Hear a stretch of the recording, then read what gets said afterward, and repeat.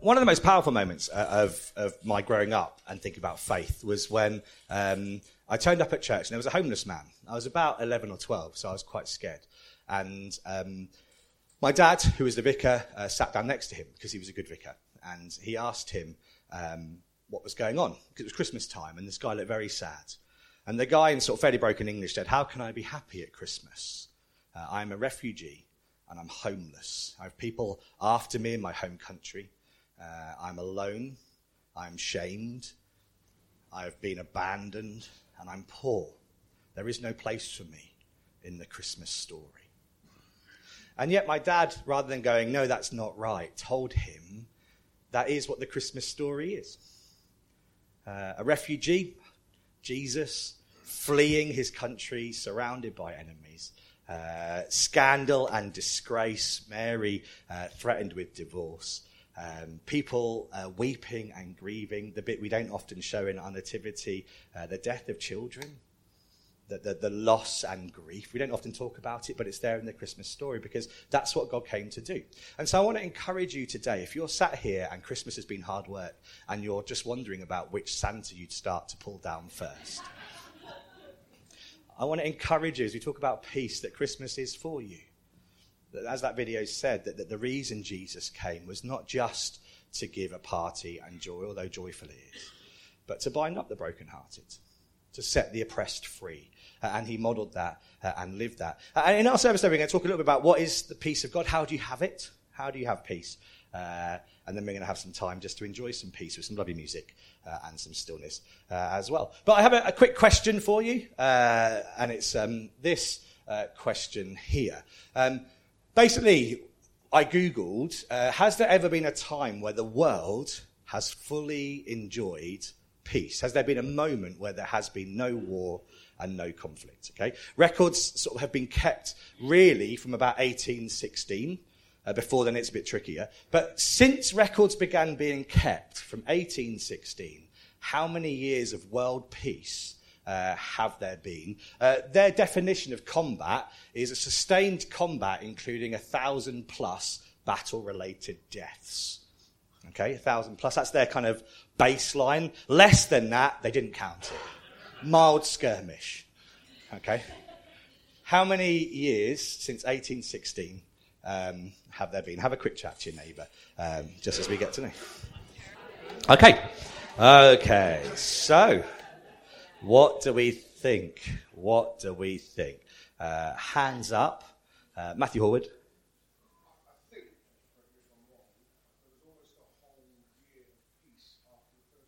There was almost a whole year of peace. Okay, interesting. John, what do you reckon? No years of peace. Okay, so we've got one, possibly, or none. Okay, anyone else going higher? 10. B, just for joining in. You can get a sweet if you want.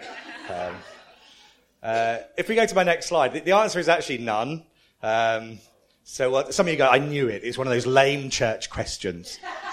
He's trying to make a point. Yes, I am.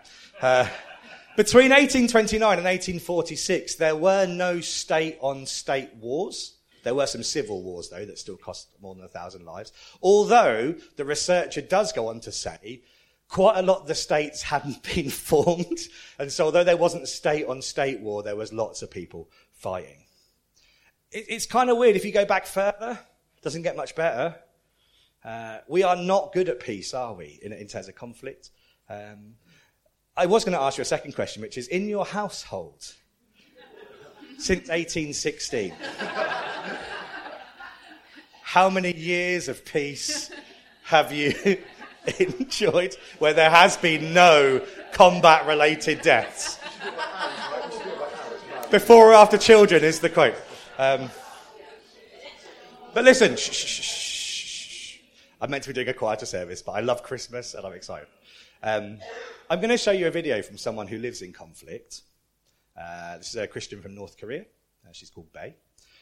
This is her story which has been captured by Open Doors, a charity that help the persecuted church around the world. The interesting bit is that she begins by saying she has peace even though she lives in conflict. And so maybe there's a way that we can enjoy peace in the mess and in the conflict, and maybe we've got it a little bit wrong. My one question for you, John, if we can have it on the screen as you watch this, is how does she have peace? How does she have peace? She says that she does, and she seems to live like she does, but how does she have peace? Does that make sense? Hopefully you'll see. And hopefully you'll be able to hear. There are some subtitles. You might have to do some fairly quick reading. And if at the back you can't see and hear, do just shuffle forwards for this bit. That would be great. And this is, from a true story in North Korea. How does she have peace?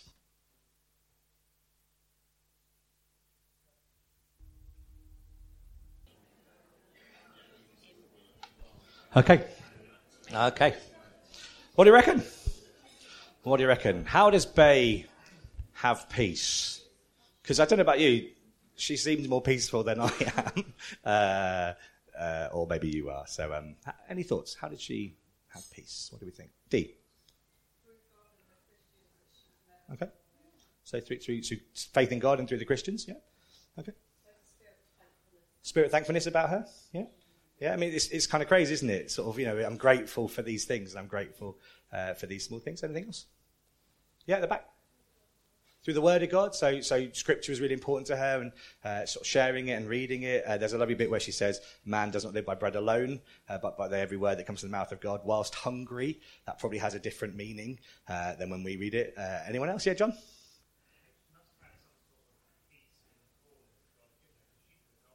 She could have gone to China, yeah? Yeah. So she knew that she was where she was meant to be, and that God had called her there. Yeah, any thoughts? Any others? Yeah, Helen? Through prayers of others, so knowing that others were praying and Open Doors help with that. They're a good website to check out. Anyone else? Yes, yeah. Okay. So she had a faith that even if the worst could happen from an earthly perspective, that she was safe and secure. They're all good things. And I know some of you are going, yeah, I know that. But the way we live shows we don't know it. I want to say this today. How does she have peace? John, if we put the next one up, thank you. She seeks Christ, not comfort. I think we have begun misspelling peace, comfort. I think we think if we can make life comfortable, then we will know peace. And the challenge with that is that the Bible is very clear that this world is a fallen and broken world. And if we're comfortable in this world, then we will be living in a broken and fallen place, experiencing the brokenness and the fallenness, so there won't be peace. Does that make sense? Like if we become too comfortable, we're not actually living the Jesus way. This Jesus who was a wandering teacher, who sometimes didn't have a pillow to lay his head, who was chased out of towns. There is a danger in thinking comfort will give me peace. There is a danger in finding peace in stuff and people anyway, because those things and people may break down. And true peace comes not from externally kind of the situation we're in, but true peace comes from going, come what may, and through it all, I have someone who is for me and stronger and bigger and more mighty. Some of you may know that, don't you? That thing where you've had a season of life where it feels really good, but just one small thing changes and it just feels a bit too much. Your tire's flat. Your bike doesn't run as well as it used to.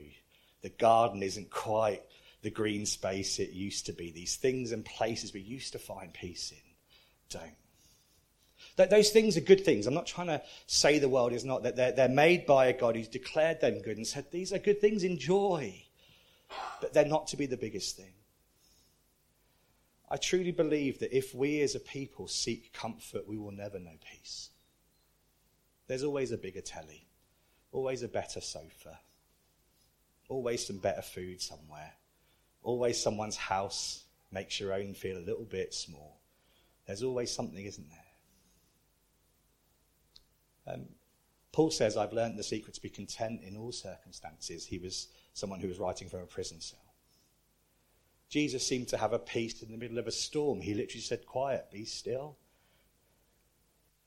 If you are someone this Christmas who desperately could do with some peace, and you're hoping that your big Christmas dinner is going to do it. I pray and hope it gets you close, because I'm not a bad person, but I promise you it won't get you fully there.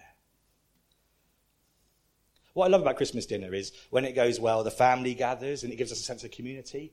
God made us for community, right? So it's a signpost to something else. There's good food to enjoy. There's a sense of fun in it, right?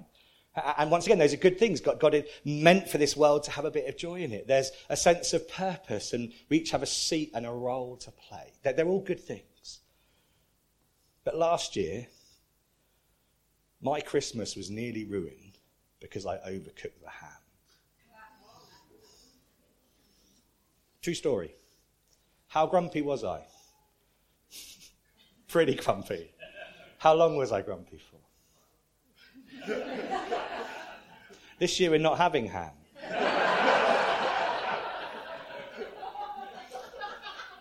Too soon.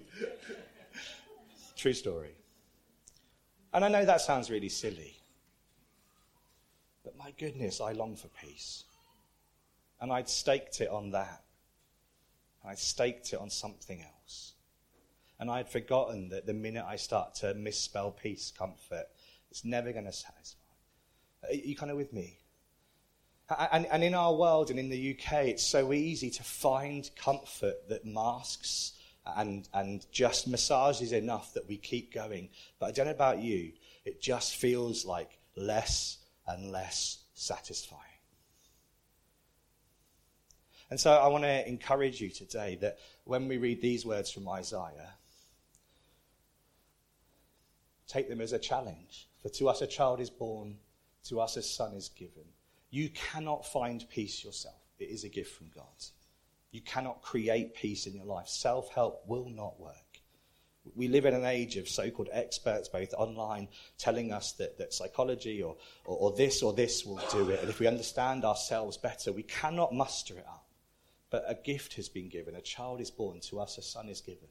And the government will be on his shoulders. And he will be called Wonderful Counselor, Mighty God, Everlasting Father, Prince of Peace. How do we have peace? Just quickly, some practical things as we go through this. Number one, spiritual peace, when the government is on his shoulders.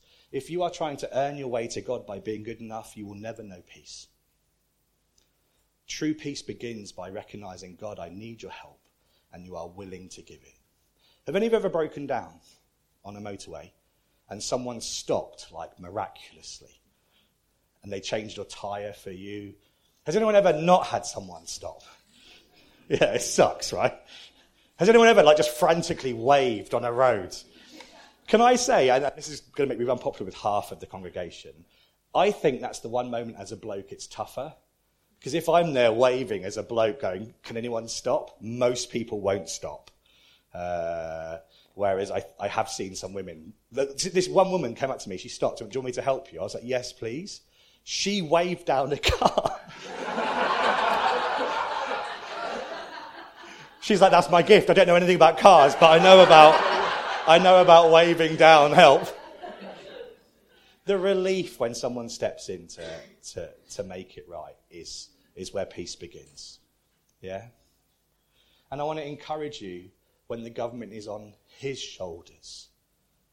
His shoulders. Many of us who have come to faith try and take leadership back, ourselves back. It's like, no, I've got this, God, now. Thanks for saving me, but I've got it now. That's not how it's meant to be. Just daily resting in grace. A God who says, I love you. I've made peace between me and you. I truly believe that you will not know peace in this world until you know peace between you and God. I truly believe that. And I've tried. So trust me on it. I've looked everywhere you can find it. And between you and God, that spiritual senses, as some of you said, even if the worst should happen tomorrow, there is a God who loves me and cares for me and sustains me, is the deepest peace you can know. But when it's on his shoulders. So here we go, some practical things. How do we have inner peace? Here we go. Wonderful Counselor, internal peace. It might surprise you to know that I'm a really rubbish person when I talk to psychotherapists or counsellors. It might surprise you to know. Why do you think that is? I don't listen. You're absolutely right. And Pan, thank you. I didn't prompt you. I knew there would be one. I don't.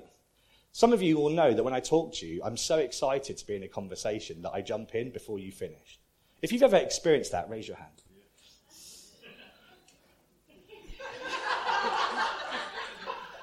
Now, I want to make it clear, I'm not interrupting because I'm rude. I'm just excited to be in a conversation and I'm creative. But here's the challenge, right? If you want to know inner peace, internal peace, and he's called Wonderful Counselor. Imagine having a counsellor you didn't listen to. Imagine rocking up every week and they start asking you a question and you're like, sorry, what was that? What did we talk about last week? I don't know. I wasn't listening. Like for some of you who have come to faith, or some of you who are seeking faith, listen. Read God's word. Listen to what he says. Listen to what he says. Not the crowd. Listen to Christ. You will not find peace pleasing the crowd. If social media has taught us anything, it's that. I saw this guy do a triple backflip on a motorbike on snow on YouTube. And the lead comment under the video was, you could have gone faster. Triple backflip on snow on a bike. You cannot please the crowd. And some of you are trying too hard to do it. Listen to the one who says, I love you. And I came for you. And you're enough. Wonderful Counselor. Internal peace when we listen to Christ, not the crowd. Let's keep going. How do we know external peace? When we see Christ in the chaos as they did, rather than thinking the chaos means that God's not there. The Bible's very clear that this point of history looks exactly like this. I'll say it one more time. The Bible is very clear that this point in history looks exactly like this. Nation against nation, brother and sister against brother and sister, division, brokenness, famine, all kinds of awfulness. I find it so interesting when many Christians go, but where is God? Well, God wrote the story. He's coming and he's here. But this is how the world looks. And if anything, although it hurts and it breaks my heart, it gives me confidence that God knows what he's talking about. And he also gives us a mission now. We're not just here waiting for things to get better. God says, work for the kingdom now. Pray. Jesus said to his disciples, you're going to go and do even more mighty things than you've seen me do. That boggles my mind. He did some pretty good stuff. If you want to find out more, join our course in January. But when we see Christ in the chaos, when we seek to go and be his hands and feet in the chaos, that's when we know peace. When we know that death has been defeated. That when he says it's finished, he means it. That eternity has been sorted out and that one day we will see face to face. See Christ in the chaos. That's where he was. Does that make sense? I hope so. Last one. Everlasting Father, eternal peace. Going back to what Bay, I think, challenges us today. When we love Christ more than comfort, I think we'll know peace. When we love Christ more than comfort, we begin to put ourselves to death in the way that Jesus did, so that others might have life. And there's nothing more powerful and peace-giving than that. We've got some brave men and women here who've been going through addiction groups, and seeing their testimonies of walking with people to peace is a joy. It's a joy when you suddenly, for the first day, they know peace, even for a second. And I want to encourage us. This is an everlasting thing. Why do we live for 70 years when we have eternity before us? It just seems so wrong that they're balanced. And so I want to encourage us, just as we're looking for this, don't spell peace comfort. Spell peace Christ. Seek him. Seek him, know him, love him, listen to him, let him lead. Trust him, hold him, cling to him, cry with him, mourn with him, yell at him, get angry at him, listen to his caring words. You're in good company. But if he is the Prince of Peace, that is where peace is found. Does that make sense?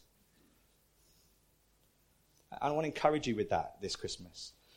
That Jesus came and the words he spoke again and again, angels said, was peace on earth to all men on whom God's favour rests. A little place called Bethlehem that had been forgotten and that had known conflict, peace came. Peace is not a feeling. Peace is not an experience. Peace is a person who wants to be known. And I encourage you to get to know him this Christmas.